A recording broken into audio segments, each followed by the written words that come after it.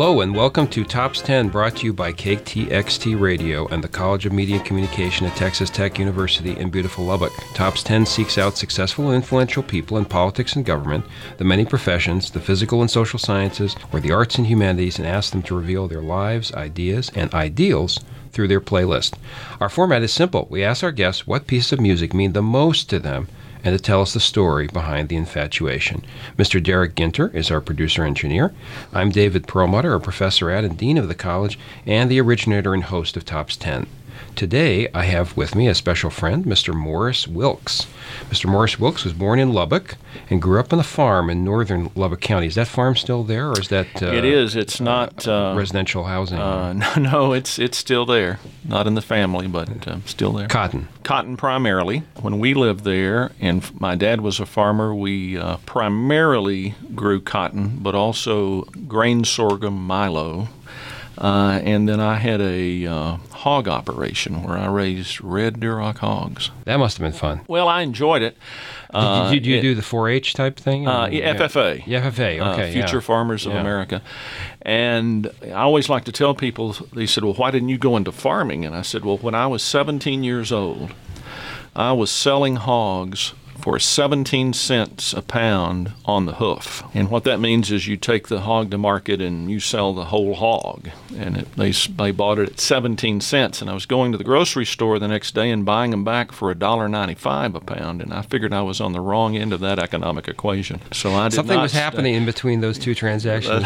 That's right. And so I decided that farming was probably not in my future. Morris attended public schools in Abernathy and is a graduate of Texas Tech, including our college, or what was then our school. He spent 13 years in the radio broadcasting business. He served for 8 years as executive assistant to State Senator John T. Montford and also served as the chief clerk of the Texas Senate State Affairs Committee. He also served as vice president of public affairs for Cox Communications. Currently, he is owner of the Wilkes Company, a strategic communications, public affairs, and political consulting firm. He is also a public speaker, conducting seminars and speeches on a variety of topics. You served President George W. Bush and the White House as a lead presidential advance representative, so you were the advance guy. One of many. Yeah, so you showed up. Somebody was going to give the candidate or then the president was going to give a speech. Wherever, in Abernathy. And you showed up. 7 days ahead. And the speech was supposed to be in the high school, but they forgot to tell the high school. What do? You go visit with the superintendent and the principal and charm them. And generally, we didn't have any problems getting venues for our events. And most of those were worked out prior to our arrival from the White House or the campaign, as it was. And you had to ensure attendance, though, right? That was part of it. It wasn't just me. We had a team. Our particular team would be anywhere from probably a minimum of 4 people up to as many as 10 or 12 people, depending on the nature of the trip. Were there multiple stops? Were there multiple events? Was it an overnight stay? What was the nature? Was it in and out, or if it was just at the airport? Then it, had a different number of people working it. But in addition to the actual advance team from the White House or the campaign, you then had an advance team from the Secret Service and then all the various components of the White House. The issue is when the President of the United States travels, you have to establish the White House wherever he or she may be going. You and I have jobs, and except for maybe thinking about what we're going to do tomorrow or maybe cleaning up some work we didn't finish during the day, when we go home at night, we generally aren't working, at least on our day job. But under the Constitution, the President of the United States is the President 24 hours a day, 7 days a week. So wherever he or she is, that individual has to be able to perform the constitutional duties of the office. So what is the entourage you're talking about for a president traveling to give a speech in a Texas high school? Probably a minimum of 60 people. Oh, that few. For some reason, I thought Well, there would a be, minimum. Yeah. And there would be, obviously there are more. That would be the advanced group. Now, obviously, when he arrives, it's a larger contingent, but you add to that number. But it's interesting at the White House, and this is something I really hadn't thought about until I got involved. The White House is really a military operation. The President of the United States under the Constitution is the commander-in-chief of the military. And so except for the personal staff and basically the household staff at the White House, everything else associated at the White House is military. The United States Navy runs the food service, the Navy mess. So on the road, too? So when you show on the up, road, too. On the so road. there's Navy cooks. The Navy mess is a part of the advanced team. Right.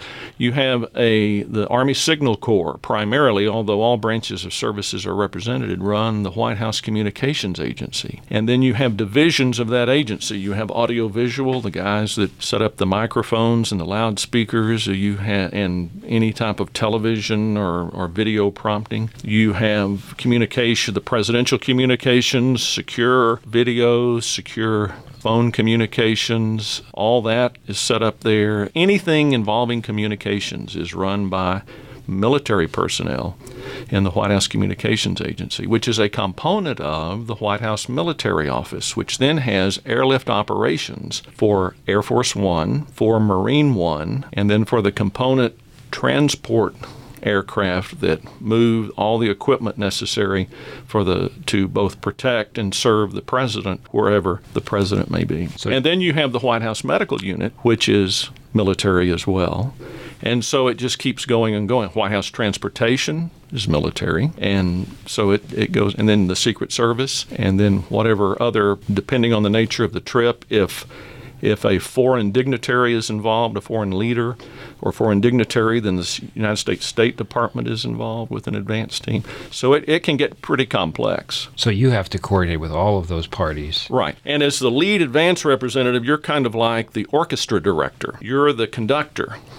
But you have all these various instruments or activities going on, but you're the conductor. So at some point during the day, generally at the end of the day, early evening, we all get back together and sit down with what we call a countdown meeting. And every day we go over the presidential schedule minute by minute, line by line, and each component, Secret Service, our staff, any other White House agencies that are involved, the communications, the Air Force One, Marine One, transport, all have input into every aspect of the schedule and activities going on.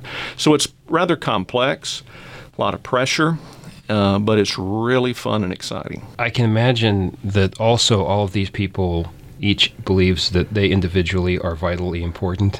Well, and they are. It's amazing. But it all has to be pulled off. It all has to be coordinated. Now, did you think your farming background? By the way, both your parents were farmers, obviously. Well, my dad actually had a varied career. He joined the Navy after the attack in World War II of Pearl Harbor, and he served in the Pacific. Ultimately, was stationed at Schofield Barracks in Hawaii at Pearl Harbor, and then was in Guam toward the end of the war.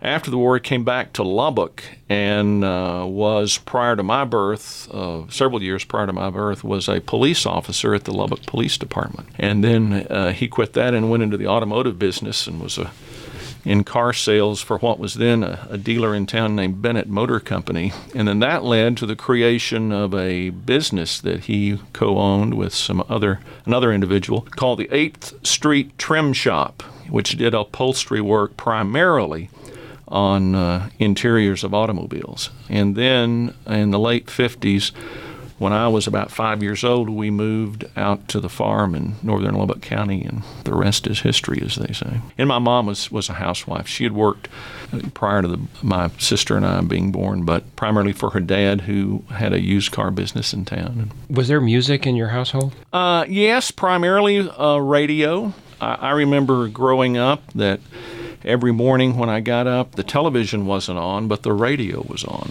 And so the music primarily through the radio, and as we would, drive. And so I got fascinated with radio, and when I was working on the farm, I used to carry what was then called a transistor radio in my back pocket. Kids, look this up on Wikipedia. Yeah. It was the iPod before there was. Yeah, it was. And I still have, I actually have it in my office, the transistor radio I used to carry in my pocket as a kid. And that connected me to the world. That was my internet. That was my World Wide Web in those days. And I listened to newscasts and learned about the stock market and learned about things and countries and was fascinated with news and broadcasting at a very young age. Your first song is David Gates and Bread, If. That song, I love the melody of it. I love the music of that song, and the words are interesting.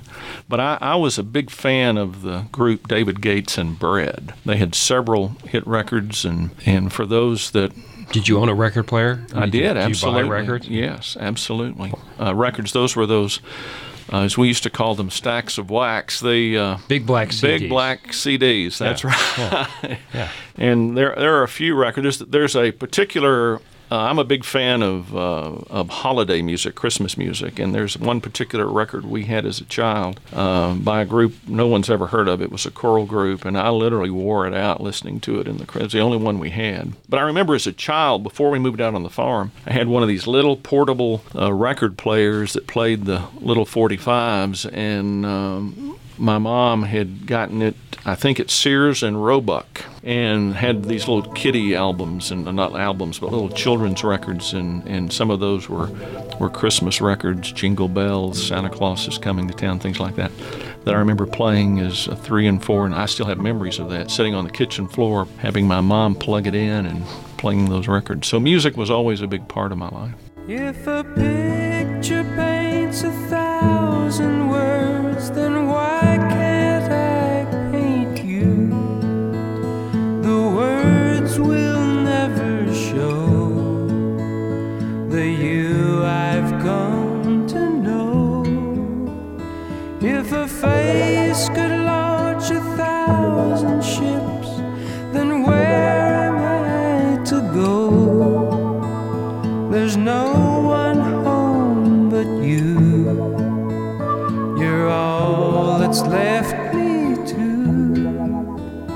And when my love for life is running dry, you come and pour yourself on me.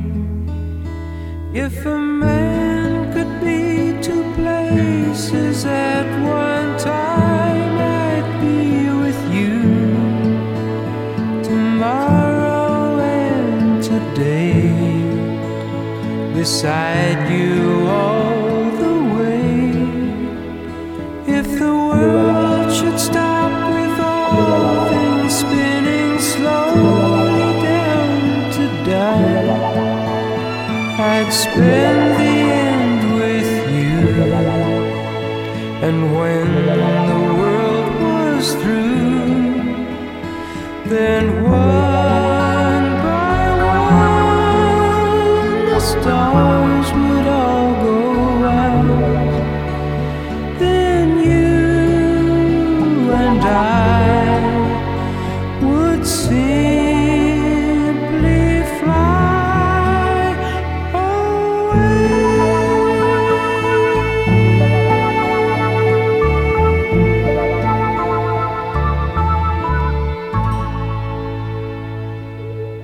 Was there a particular kind of music that immediately, you said holidays, but was there, I mean, you were also listening to rock. Did you just like music? I like music, yes. Yeah. And it was very difficult for me to come up with 10 songs. And they're in no particular order. They're just 10 songs that have really had some sort of meaning in my life, but I could have probably listed 50 or 100 from all genres, from rock or top 40, from country, from gospel or religious, from holiday, jazz, classical, things that had some sort of impact on me. You know, it's interesting. My wife and I talk about this sometimes on road trips while we're listening to music. A song will come on and we'll both start singing. I maybe haven't heard it in 15 years, but we know the words. And music has some sort of impact on us, both emotionally and psychologically, psychologically, that we can remember words when we can't remember other things, but we can remember music. I still remember some of the commercial jingles from when I was a child, which in some ways fascinates me. You grew up at a time where, of course, transistor radio in the car. When you started working for candidate George W. Bush and then president, actually, he was the first iPod president. I remember there being stories about this. He ran, right, and he would have an iPod. Mm-hmm. And so we had the first stories about what's your playlist, right? What's on your iPod? Did everybody in the presidential plane have their own iPod? It was just the beginning of everybody sort of tuning in. Yes, kind. Because I'm thinking in the Eisenhower plane or the Lyndon Johnson plane, I wondered whether they played just something over the sound system. Probably not. The aircraft obviously back in those days were a little more noisy than the current Air Force One is. But that's an interesting thing to think about, is how technology has changed the way we enjoy music. And back when you and I were young kids, there was no way, unless we, were a Rockefeller or a Vanderbilt or some wealthy family, that we could garner together the collection of music that we probably now have on small electronic devices. Now, your next song is very, very famous, the Carpenter, brother and sister, the Carpenters, We've Only Just Begun. A lot of these songs not only touch me from a musical, the melody, the music itself is nice in my view. The words are interesting, but the titles kind of speak to me. If. Now, that's primarily a love song, and my wife says I'm a romantic, and it probably reflects on some of these songs that I've selected. But I remember as a child out on the farm, it was just me and my transistor radio and a tractor or some other farm implement, and so there was a lot of dreaming and a lot of what ifs, and so If spoke. And We've Only Just Begun. That song came out when I was in high school, and I was just kind of beginning, and so that spoke to me in the sense we've only just begun. So what does the future hold? What's going to happen? What am I going to do? That sort of thing. We've only just begun to live. White lace and promises, a kiss for luck, and we're on our way. We've only begun. Before the rising sun we fly, so many roads to choose. We start out walking and learn to run. And yet we've just begun.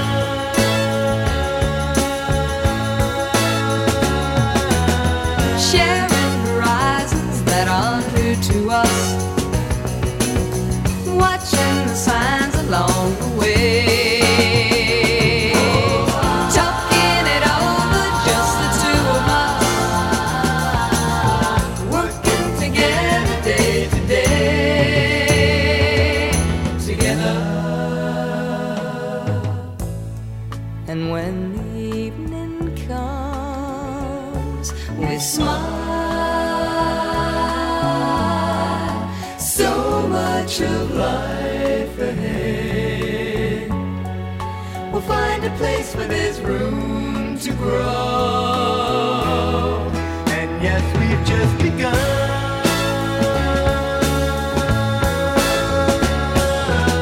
Sharing horizons that are new to us, watching the signs along the way.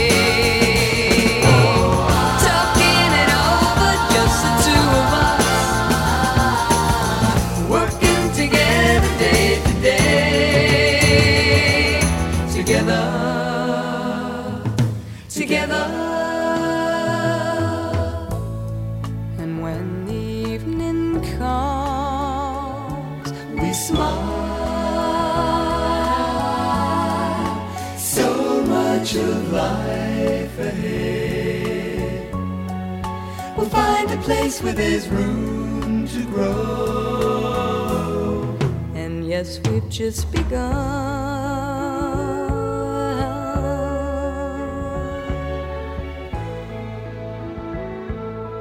When you were in high school, you said about the selling your pigs, noticing the price differential there. But did you have any thoughts about a career besides the farm? Obviously, your father had 3 or 4 careers. I guess those were laid out as options. Did you have any formative ideas about which direction you were going? Absolutely. I wanted to go into journalism primarily. Radio was a big deal to me. I listened to a lot of radio stations. I got to know some of the announcers who, back in our day, were pretty big deals. Everybody had a favorite disc jockey or a favorite show that they listened to on their favorite radio station. They could probably name all the various disc jockeys on the air, but maybe Casey Jones on KSEL was their favorite, or maybe Oscar Love in the morning was their favorite, or Johnny May in the morning on KLBK radio. Those were some of the top 40 stations back in my time whose call letters no longer remain on radio in this market.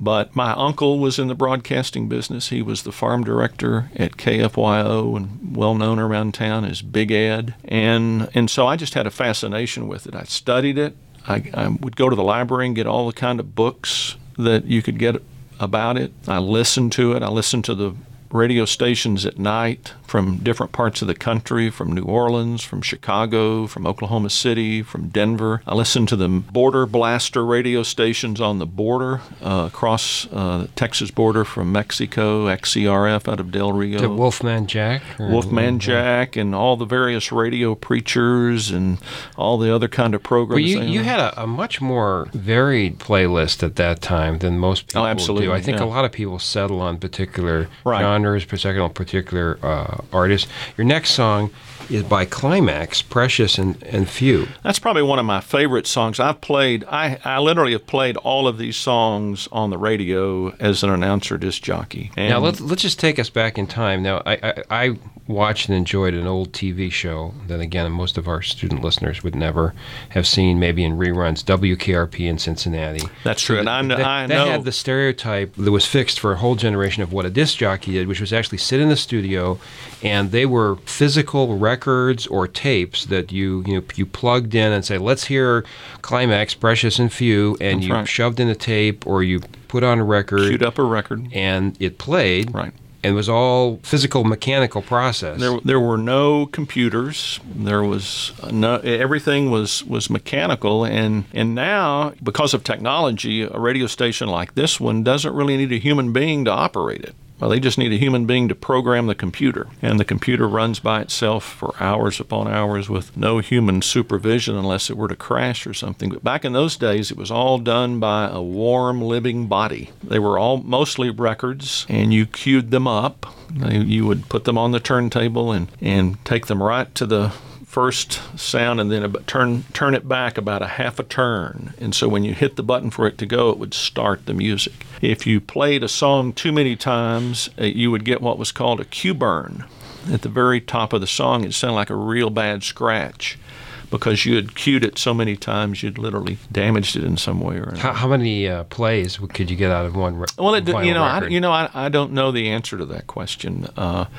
It just kind of depended. Obviously, the more popular ones that were hits at the time were that way. And that's the way songs became hits. That's the way we found out about the Carpenters or the group Climax. The Precious and Few is a one-hit wonder. They never had another hit. But we, growing up, we learned about music and liked music that we heard on the radio. And to get a song played on the radio was the way to get a hit. Way to get a hit. There was no circuit, talk shows or I mean, actually, as I understand it, would-be aspirant, and you saw the movie Coal Miner's Daughter did a good job of showing this.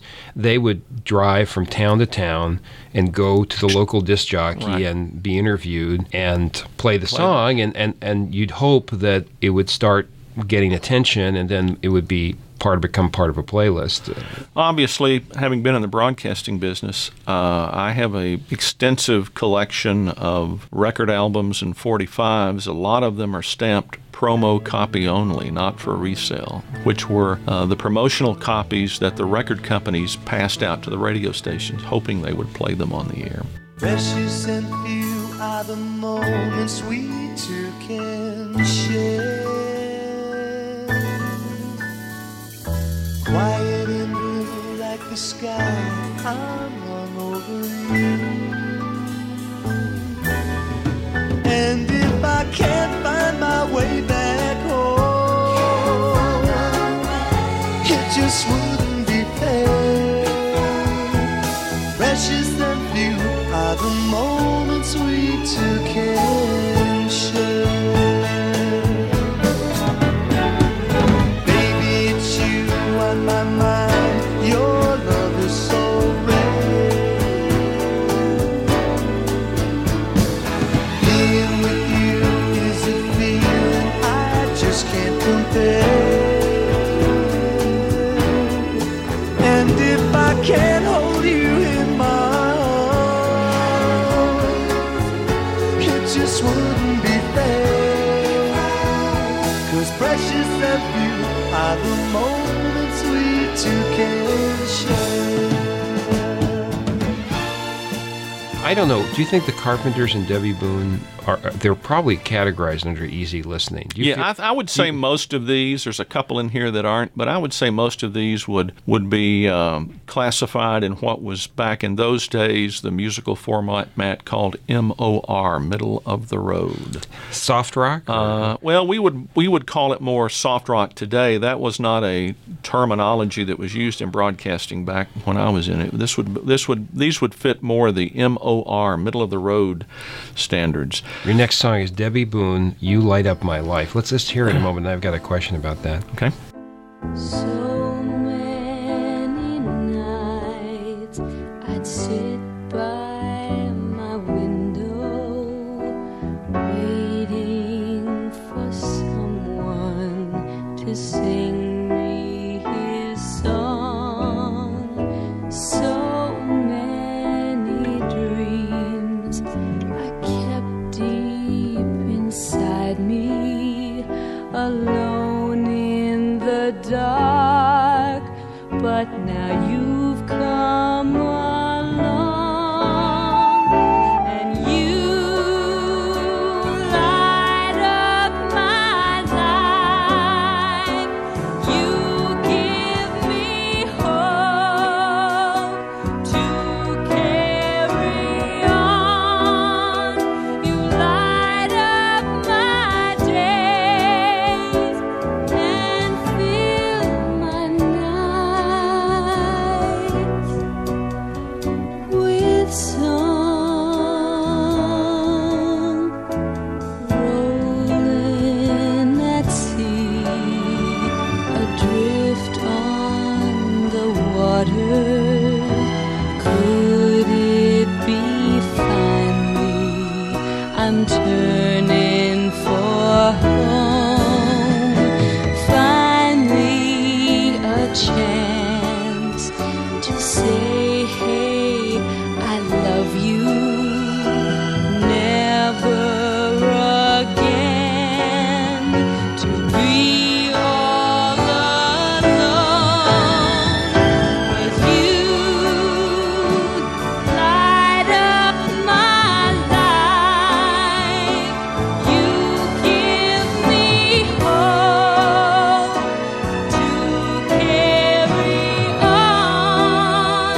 You light up my days and fill my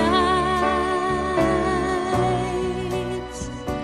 Now, You Light Up My Life was actually the theme song of a movie, and I think it was one of the very first dying athlete movies, or it was wasn't it? It was an athlete, you know. I don't remember. Skater? I don't remember the movie. Yeah. I just remember the song. I was in the broadcasting business time. I was out of college. This was like middle to late 70s when this came out, and it was Debbie Boone, Pat Boone's daughter, performed it, and it was a #1 hit, I think, across several musical charts, and was a hit for a long period of time, and really skyrocketed her up in her career. I don't recall that she had many more. I think she had a couple of more hits, but nothing as outstanding from a success standpoint as You Light Up My Life, and it was a big hit. And I bet I've played that on the radio 1,000 times probably. Now, the song hits of the 80s, are kind of like big band music for our generation. That's right. It's really old music. Yeah, I've heard that one of the interesting things in nursing homes, in retirement communities, is that now as the baby boomers are beginning to retire, the music, the playlist is changing. So if it's changing from big band, which was the World War II generation, to 60s, 70s rock. That's right. And as I often say, eventually, you'll go into a nursing home and they'll be playing, Tupac Shakur, 'cause that's what You mentioned big band. When I was in high school, our band director created a stage band, which was what we called was a big band type format. And we would play around and play some of the big band hits, In the Mood and things. And so another favorite song of mine, in fact, I sometimes request it when I'm at piano bars, and they look at me because they very rarely get that as a request, and they sometimes seem pleased to be able to play it, are some of those old songs. Begin the Beguine. I remember playing that in high school in the stage band. Yeah.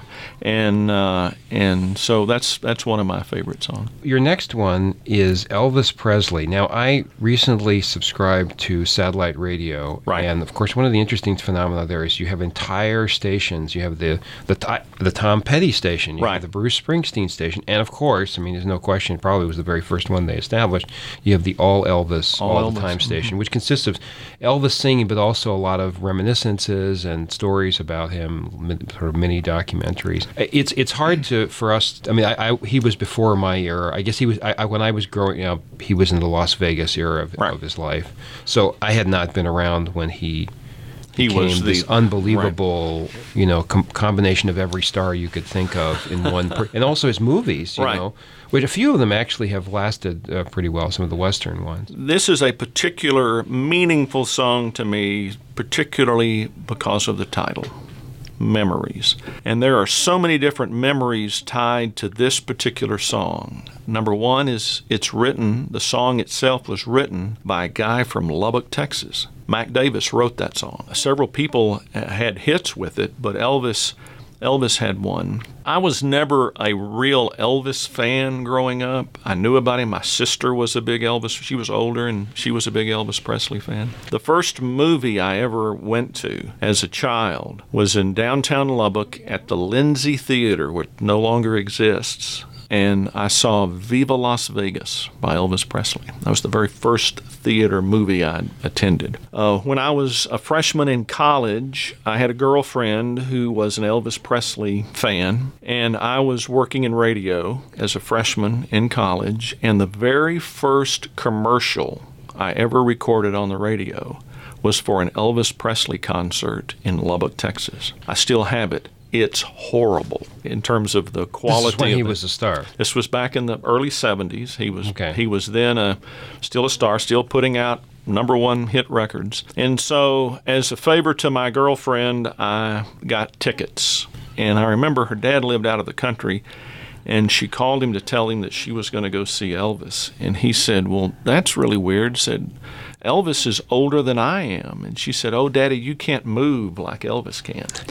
And so we went to the concert, and I was just going because my then girlfriend wanted to go. But as a result of going to that concert, I became an Elvis Presley fan. It was a great show, and I went to another one several years later, the year before he died. Which now brings me to his death in 1977. I was at the radio station. A friend of mine was in the newsroom as the news reporter. Another friend of mine was on the air that afternoon. I was the production director and an on-the-air guy as well, but I wasn't on the air. And so I happened to be in the radio control room. It was around 4:15 in the afternoon in August of 1977. And the newsman came in with a piece of Associated Press wire copy in his hand. He said, you're not going to believe this. You're not going to believe. He just kept saying, you're not going to believe this. And so he handed it to the announcer, who said, he read it and he goes, wow. And it was the announcement that Elvis Presley had died at the Baptist Hospital in Memphis, Tennessee. And the announcer that afternoon, Bud Andrews, was kind of shaken up by it. And they both were kind of shaken up by it. And so they said,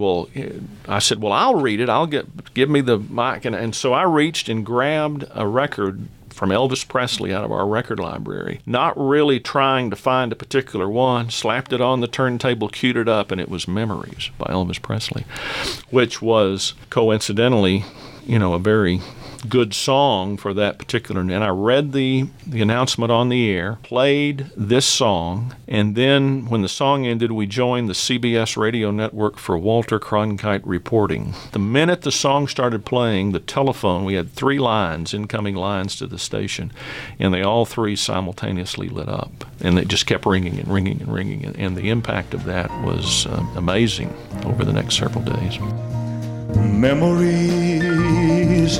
pressed between the pages of my mind. Memories sweetened through the ages just like wine. Quiet thoughts come floating down and settle softly to the ground like gold of autumn leaves around my feet. I touch them and they burst apart with sweet memories. Sweet memories. Our holding hands and red bouquets and twilights trimmed in purple haze, laughing eyes and simple ways and quiet nights and gentle days with you. Your next song is Don't Pull Your Love by Hamilton, Joe, Frank, and Reynolds. Now, I have to say, I have never heard of this group. I'm sorry. Well, it's back in the 70s, early 70s probably. They had 2 or 3 hits. This was probably their biggest hit, and I just like the song. It doesn't have any particular meaning for me one way or the other. I just like the song. I like the way it's performed, and I like the melody and the beat, and it's just a song I like. Hamilton, Joe, Frank, and Reynolds, Don't Pull Your Love. Was that your radio voice? Oh, yes. Wasn't it great? Why don't you introduce the song? All right, ladies and gentlemen, now a great song by the group Hamilton, Joe, Frank, and Reynolds, Don't Pull Your Love. Don't pull your love out on me, baby. If you do, then I think that maybe I'll just lay me down right for 100 years.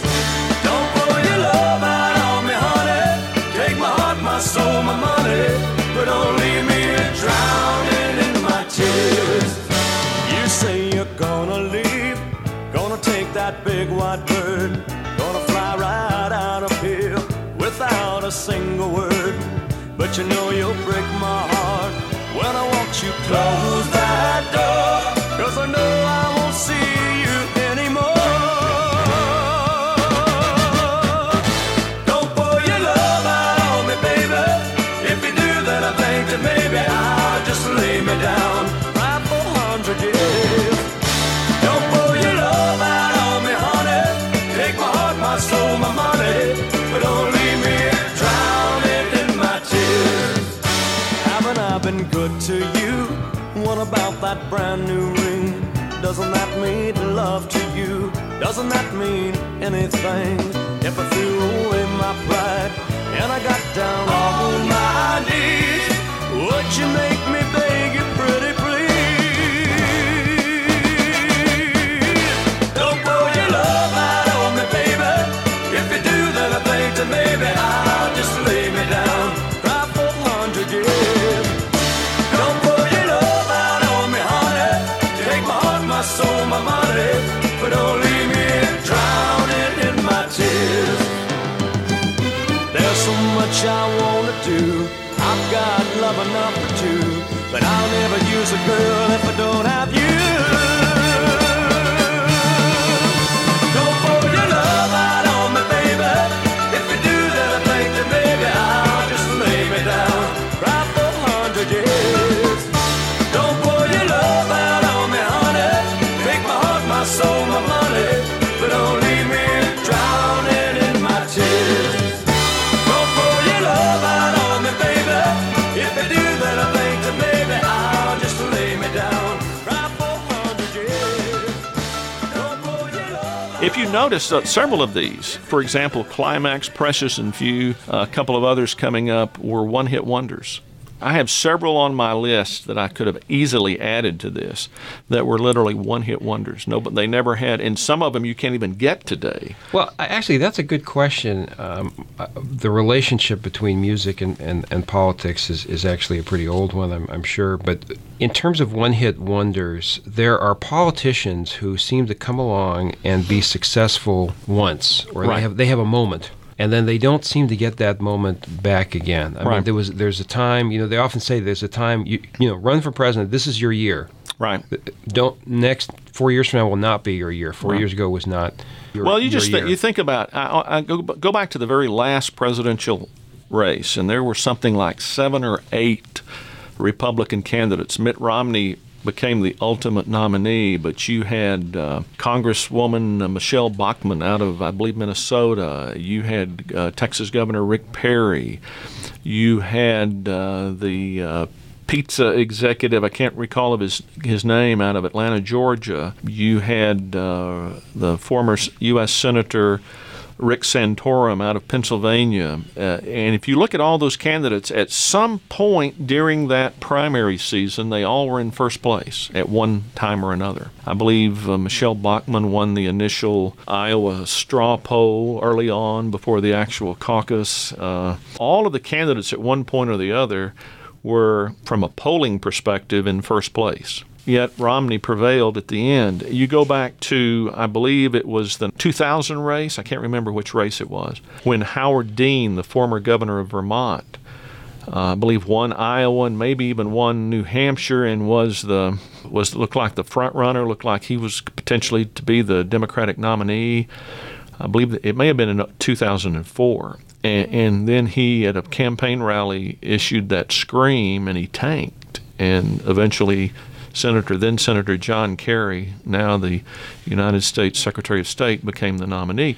And so it's interesting how people rise and fall. Jimmy Carter probably would never have been elected President of the United States had it not been for Richard Nixon and Watergate. I have a question about the Republican Party, and you're probably one of the leading experts in Texas and the country about the politics within the Republican Party and sort of the history of the party's politics. George F. Wilkes once made, I think, a really brilliant observation, and this was long ago, that the Republican Party is a primogeniture party, is basically the next senior white guy in line gets to run for president. It has and been sometimes it's allowed. The party is. I mean, was Bob Dole? Was that the right time for him to be running for president? Probably not. Right. Was it John McCain's year to run for president? Probably not. Was it Mitt Romney's? Probably not. And so, can the Republican Party break out of this mold of just like, okay, well, let's give it to Dad? Yeah. Yeah, it's so-and-so ran last time, so it's their turn. We have changed substantially historically in the way we select presidential candidates. By the way, I saw Mike Huckabee was like number one in the poll now. I'm Right. thinking like, wow, really? That's the next guy in line? He is because of name ID only. He's on television a lot. He has his own program on the Fox News channel, and I'm sure he makes a lot of appearances, paid political speeches around the country, and so he's out there. But years ago, in the 40s, 50s, into the 60s, the political party hierarchy basically determined who the presidential candidates were going to be. And the conventions meant something back in those days. And they were literally suspense-filled, smoke-filled room operations. 140 rounds of voting, to get... Right. Finally, somebody runs. And now the national political party conventions are all stage managed and stage crafted, and there's no real suspense as to who's going to be there. Sometimes the conventions would name a vice presidential candidate that didn't really suit the presidential candidate. And so it's all changed in media, particularly the technology world now of all the various social medias and our instantaneous 24-hour news cycles have changed the way that we select candidates. And so political gaffes can take you down rapidly, in some cases overnight, where 20 years ago they may have damaged you for a day or two and then you were able to build back up. But in today's environment, particularly as a result of the technology and the media that we have now. It can't happen. So it's a game to watch. It's a total different strategy in designing campaigns and the primary system of elections. And you have to, and the activists in the party, particularly the Republican Party, are more conservative than the general electorate, and the same goes for the Democratic Party. The activists in the Democratic Party and the primary voters are probably more liberal than the public at large. And so you have to play to those constituencies in the primary season, then you have to try to move back toward the middle for the general election. Your next song is Mercy, Love Can Make You Happy. And let's hear that. Wake up in the morning with the sunshine in your eyes and the smell of flowers blooming fills the air. Your mind is filled with the thoughts of a certain someone that you love. Your life is filled with joy when she is there.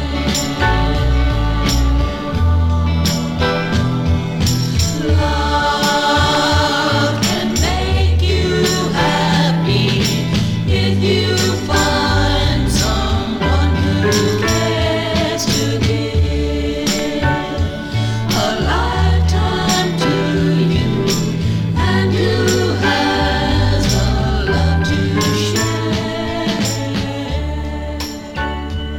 Do you believe love can make you happy? Yeah, I think so. Love can make you sad. And but unhappy, that's too. but if you think about that song, it's just a beautiful song. Vocals and the melody, it's a pretty song. And then here's Mercy, a one-hit wonder.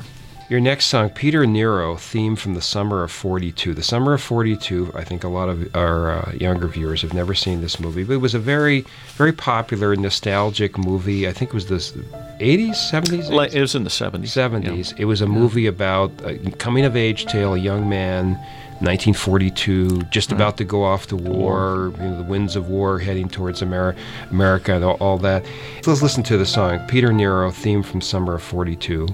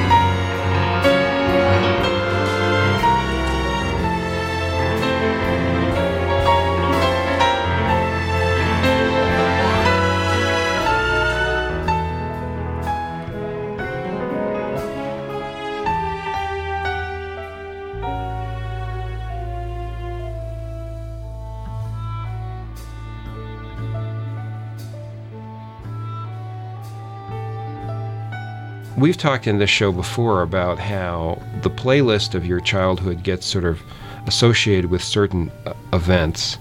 Now, World War II meant a lot to your parents. Your Correct. Parents were the greatest generation. Parents were World War II generation. My dad was a World War II veteran. Yeah. In politics, there's the question of how you deploy nostalgia, because a lot of people, especially older voters, will think like, why things aren't as good today as they were in the old days. The good old days. The good old days. On the other hand, most younger voters, there were no good old days. There's just today. The good old days were when you were 5. When you had a puppy. How do you deploy nostalgia in a campaign without it being a campaign about just the past and not the future? How do you say we're going to restore America? I mean, the Republican Party often has this "we're going to restore America" meme, in its campaigns. Well, I think of a couple, and I'm going back in time. I'm being nostalgic in responding to your question. Remember when President Reagan was in office, and I believe It's Morning in America. Morning in America, and The Shining City on the Hill. Democrats still use images, videos, and speeches by President Kennedy from the early 1960s. We have a 40-some-odd-year-old man burned into our imagery as the President of the United States, this young, youthful, vital, kind of guy as President Kennedy. And I've often wondered, had he not been assassinated and had he run for re-election in 64 and either been defeated or elected for a second term, how would we remember him today had he survived? We remember him as one of our great presidents, I think primarily because of the historic events of 1963. And so some of that nostalgia is brought back. The Republicans try to use Reagan as the model. The Democrats try to use Kennedy as the model. And so I think that's where you go back to some sort of president that had some broad appeal and approval and try to emulate them or at least showcase them in your campaigns. Your next song is Joy to the World. That's a happy song. Well, that's a fun. I always Three thought it Dog was Night. 3 Dog Night. They had Who are still touring. They still are. Yeah. And Been they long. had several hit records. This one was just. I believe I was a senior in high school when that was a hit, and I just enjoyed it. I enjoyed the beat. I enjoyed the format of the song, and it was just a fun song. I always enjoyed hearing it on the radio. Interesting thing, I'll give you a little history behind some of my my choices here is when I worked for a particular radio station, and its format was what we would call middle of the road back in the 70s. We had we didn't have necessarily a playlist. You could play your own music, but you had to do it in a formula. And the formula was you started the hour with a male vocal. That may have been Andy Williams, or it may have been someone like that. And then the next song would be from a female vocalist. Then the next song would be from a group. And a group would be Climax or Mercy or the Letterman or, some vocal group. And then the fourth song would be an instrumental. And that's where I got to enjoy, for example, you'd played earlier Peter Nero, who's a pianist still active today. I saw him as a freshman. He came to Texas Tech for a concert. I believe it was in the Allen Theater at the University Center, as we called it in those days, now known as the Student Union Building. And I was fascinated by him and his music, and he has still, to this day, I think I've got every recording he's ever made. I enjoy Peter Nero. And 3 Dog Night, I just like the song. Jeremiah was a bullfrog, was a good friend of mine. I never understood a single word he said, but I helped him drink his wine. And he always had some mighty fine wine, singing joy to the world. All the boys and girls now, joy to the fishes in the deep blue sea, joy to you and me. If I were the king of the world, tell you what I'd do. I'd throw away the cars and the bars and the war, make sweet love to you, singing now, joy to the world. All the boys and girls, joy to the fishes in the deep blue sea, joy to you and me. Now, your last song, American Pie by Don McLean, I guess you could classify this as the most analyzed Yes. and scrutinized and discussed about what a particular lyric means. Right. A relationship to Lubbock as well. And that's one of the because reasons. Buddy, it's supposed to be about Buddy the day the Holly. music died is supposed to be. Right. I mean, I've never read. Yeah, an no, interview, Don but, will admit that. He has played here in Lubbock, Yeah. like at a Buddy Holly festival and things, and has admitted that was about Buddy Holly, the plane crash. But I don't know in whether he Iowa. goes to Cleveland and says it's about Well, I think it was, the reason you mentioned earlier in the broadcast about Paul McCartney concert coming to Lubbock, one of the original Beatles. The reason they called themselves the Beatles was because it was Buddy Holly and the Crickets. And so Buddy had an influence probably very similar to what we mentioned politically about President Kennedy. I wonder what his influence would have been had he survived and continued in the business. Well, as I understand it, he not only was a very good songwriter and a performer and singer, but he was a very good producer. In other words, he was a very shrewd music creator. And so He the had an idea ear that, for that it, he would have, not just in his own music, but played a strong role in shaping musical trends. Well, he did. I mean, he did. And this song is one of the many evidences of it. Paul McCartney eventually ended up owning all of the rights to all of Buddy Holly's music because of his fascination and love for this guy who started this new genre of music. I like the song. I like the story behind it. I like the melody, the music of it. And then from a broadcasting standpoint, back in the days when you had records, there were a couple of songs you played, and we called them bathroom songs. Most songs ran 2.5 to 3 minutes. But Marty Robbins' El Paso ran like for 5 minutes or something, and Don McLean's American Pie ran for 5 or 6 minutes. Leonard Skinner, Freebird. Right, and so you could put those on and run to the restroom right quick while the music was playing and not have to worry about brushing back because the song was going in. Well, Morris, you are a favorite of Lubbock. You've given a lot back to Lubbock and to Texas and the country, and we thank you very much for coming on Tops 10.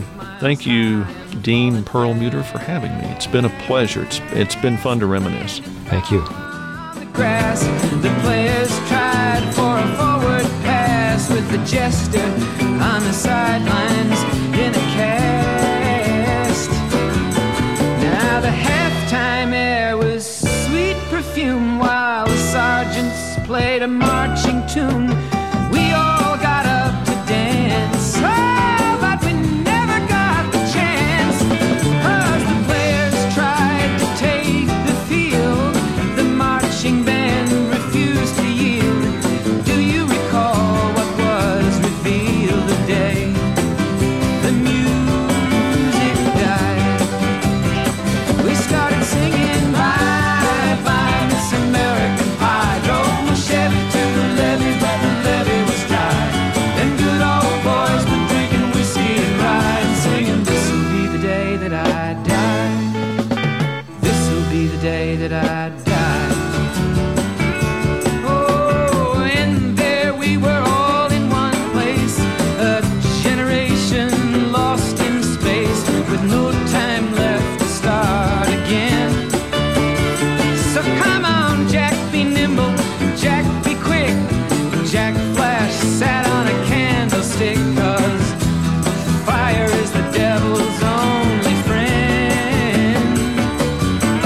Oh, and as I watched him on the stage, my hands were clenched in fists of rage. No angel born in hell could break that Satan's spell.